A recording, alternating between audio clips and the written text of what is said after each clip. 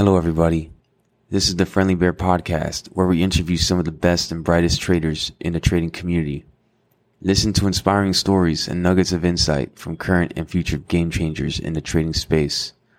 Listen and learn as we explore all types of trading niches with some of the best in the industry from a Friendly Bear point of view. Make sure to check out the Friendly Bear Podcast new YouTube channel called Friendly Bear Research, which includes all the podcast video content and supplemental screen shares. If you enjoy the podcast, please consider leaving a 5-star review on iTunes. With that being said, I'm your host, David, aka Reverse Long, and this is the Friendly Bear Podcast. Let's dive in. What's up, everyone? This is David, aka Reverse Long, with the Friendly Bear Podcast. Today we have a short report review with Adam Geffert, the head analyst at White Diamond Research. This is the second version of the Veru short report. The first one was published not too long ago, and we're gonna go over the main points of the articles. So, Adam, how's it going? Hey, it's good. Awesome. How are you? Well, I'm doing great. So, Veru. So, what's going on with Veru? How do you want to talk about this article? Well, basically, I published part one last week, and the stock's fallen quite a bit, and now I'm just publishing part two. So I made a lot of good points in the part one, and then we got some new points in part two.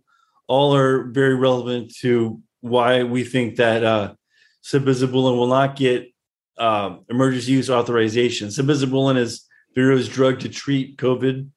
And we don't think that it's going to get EUA. And when they do get rejected, the stock will fall to single digits, probably to about $6 or $7 a share.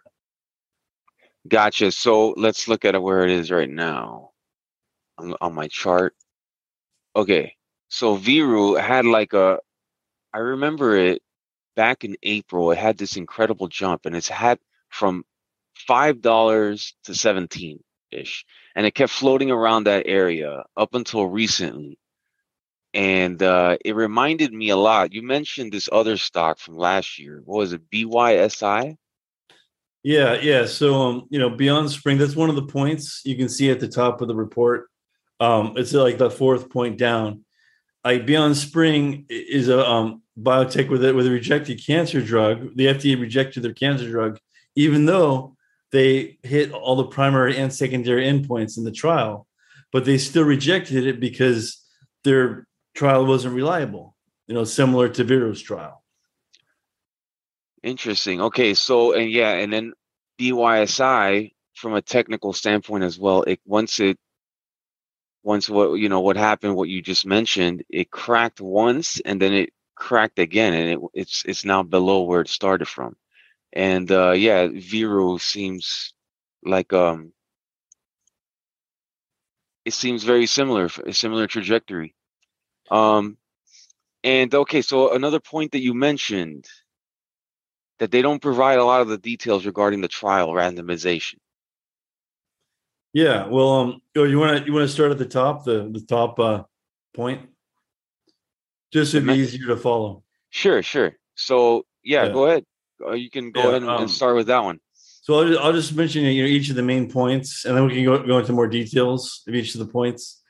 So the top one, the mechanism of action, so sabizabulin was meant to treat cancer, and there was preclinical data like lab work, animal studies to treat cancer, but there's no mechanism of action that's explained why it treats COVID. It's not explained very well. Okay, so that's the first one. Now the second point on there, at the top, is Veru already had a relationship with the centers that are doing the phase 3 COVID trial. Suggesting the potential negatively affect the data. I'm not suggesting that is corrupt or anything, but there is a possibility. And those clinics also did the cancer trials. Some of the clinics did cancer trials and the phase 2 trial for Veru, which suggests they already have a relationship with management. They say it's blinded, but some of it could be unblinded.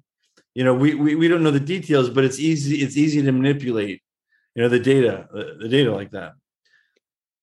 So Okay. the incentives are lined up for to basically incentivize manipulation. Like they are motivated to possibly uh manipulate the data because that's the way it's laid out because of the Yeah, exactly. I mean, these clinics, these centers have such a close relationship with Veru management. If Veru's drug turns out to be a failure, then those centers will also stop getting their business. I mean, that's one way to look at it.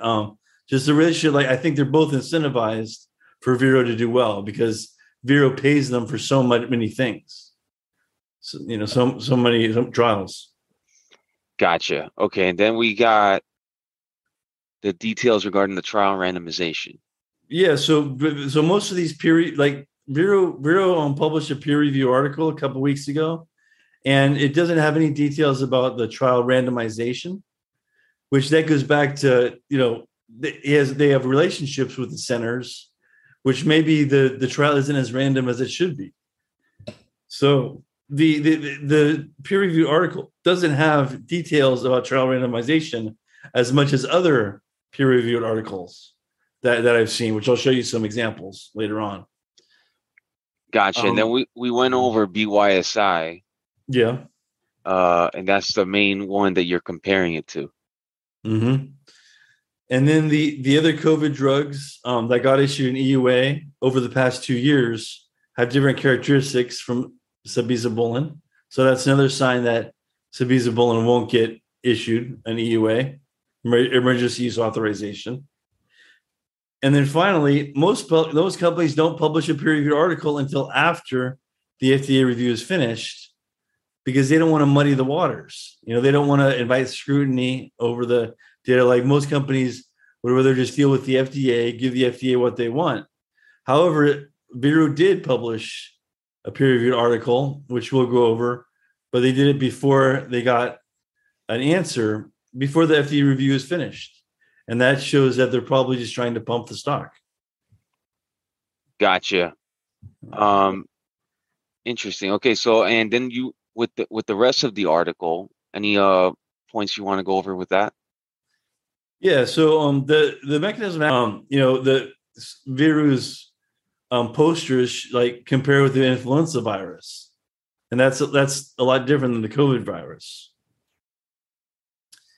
Now then scroll down the next paragraph. Veru's chief science officer, Dr. Gary Burnett, was saying, basically, yeah, it just came to him like an epiphany. Whoa, this could treat COVID.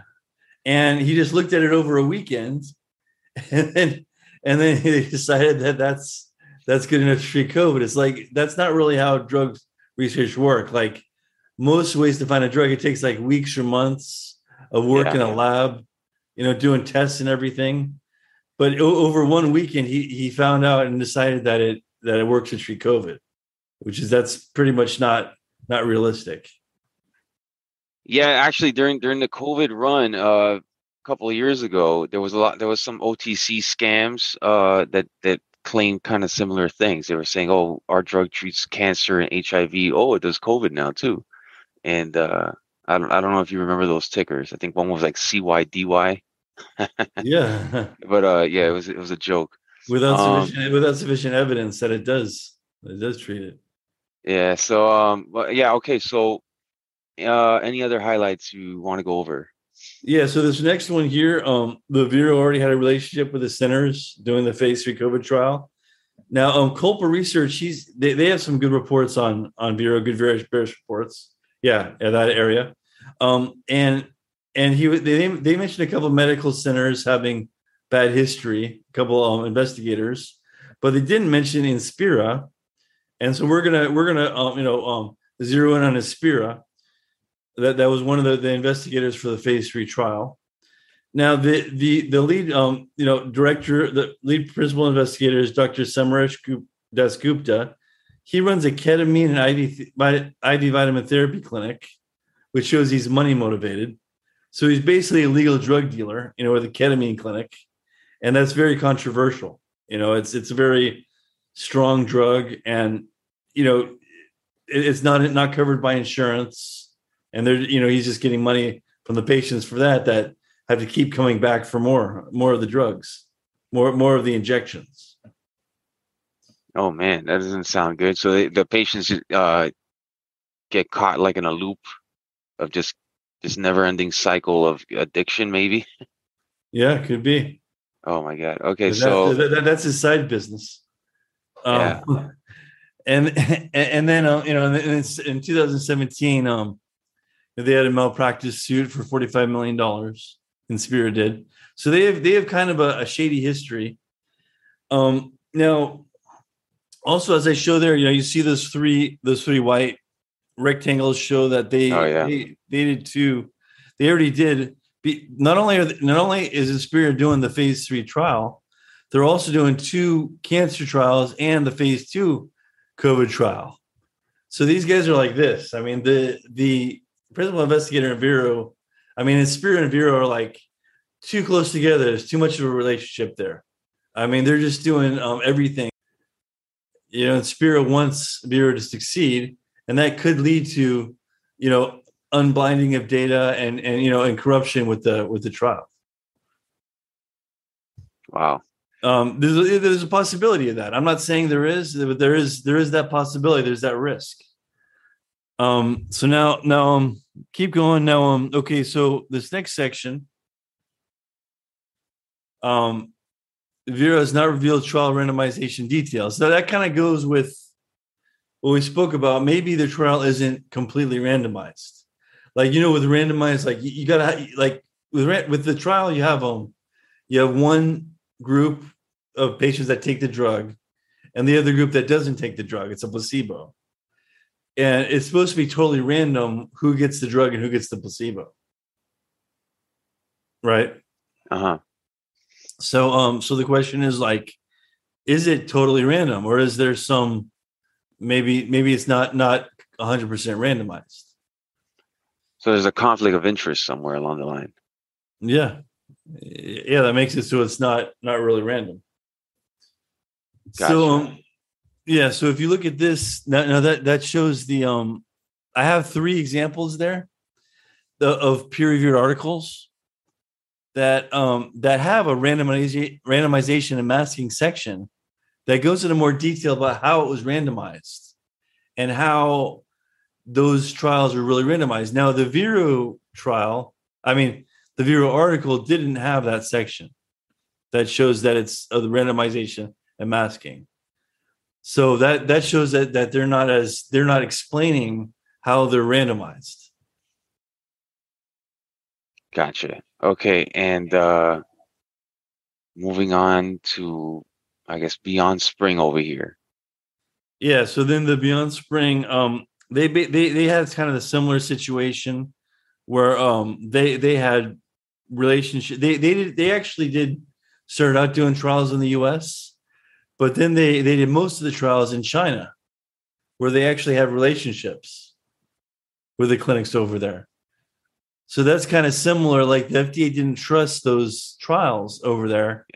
Yeah. It says was not sufficiently robust to demonstrate benefit, and then a second well-controlled trial would be required to satisfy the substantial evidence requirements. And that could be the exact same message that the FDA gives to Veru, that a bigger trial needs to be done, because Veru only had 150 patients in this phase 3 trial. And you can see for BYSI, they only had 106. So they also didn't have very many patients. Similar. And so they might say for Veru, you need to do a bigger, sufficiently robust trial to demonstrate benefit. Yeah, and it says December 1st, when this announcement happened, BYSI dropped from $12.84 to under $5 that same day. So that's kind of similar. So like Veru is kind of trading around there, so it could drop. It could drop quite a bit. So it's once the FDA, this is like the playbook for Veru, basically, BYSI. So it could be. There we go. Yeah, page 5. So this shows all the EUA drugs that aren't vaccines that got approved. And you can see there, you see Veru's at the bottom. Okay, yeah. Yeah. Now look at all those companies are huge. I mean, like smallest one is Regeneron, $64 billion market cap, and Veru is only like $1 billion. So Okay. that shows like it's way different. It's the little guy. Yeah. Yeah, and most of them took like below 40 days or below to get EUA issuance, and Veru has already taken over 50 days. So that's kind of a bad sign that it's taken so long, especially because it wasn't a very complicated trial. They didn't have that very many patients, so the longer it takes, likely the less likely it'll get EUA approval. Now another thing, now like we said before, if you scroll down to the last page, so that's page 6, I guess. Right here. Or 7, I guess page 6. Go to page 6. Okay, remember I was talking about most companies don't publish a peer-reviewed article until the FDA review is finished. The fact that Veru wrote published a peer-reviewed article before the FDA review is finished tells me they don't think they're going to get approval, because why would they need to publish a peer-reviewed article if they could just get approval from the FDA? I mean, it doesn't make any sense. Like that just muddies the water. It makes things more complicated. The FDA someone could criticize the peer-reviewed paper, which they did. Gotcha. And what should happen next? Yeah. So next, if there is a lot of support for sabizabulin, if a lot of people think it works, then they should just do another trial. They should do a trial, like a much bigger trial. It may be like 400 patients, 400 or 500 patients, and then we'll really see if it works. All right. Cool. Anything else you want to mention, or is that about it? That's about it. You can see the paper on my website, whitediamondresearch.com. There'll be a link along with the part 1 report. There'll be another link that says part 2, and so you can check it out there. Awesome. Well, thanks a lot, Adam, for sharing all that. And I'll have everything in the show notes. And that concludes today's episode. Make sure to like and subscribe to the channel on the platform you use. The Friendly Bear Podcast is hosted by me, David, where you can find me on Twitter at @reverse_long. You can find the Friendly Bear Podcast at www.thefriendlybearpodcast.com, as well as on Apple Podcasts, Spotify, Audible, Amazon Music, and now on YouTube at Friendly Bear Research. Until next time, thank you for listening to the Friendly Bear Podcast.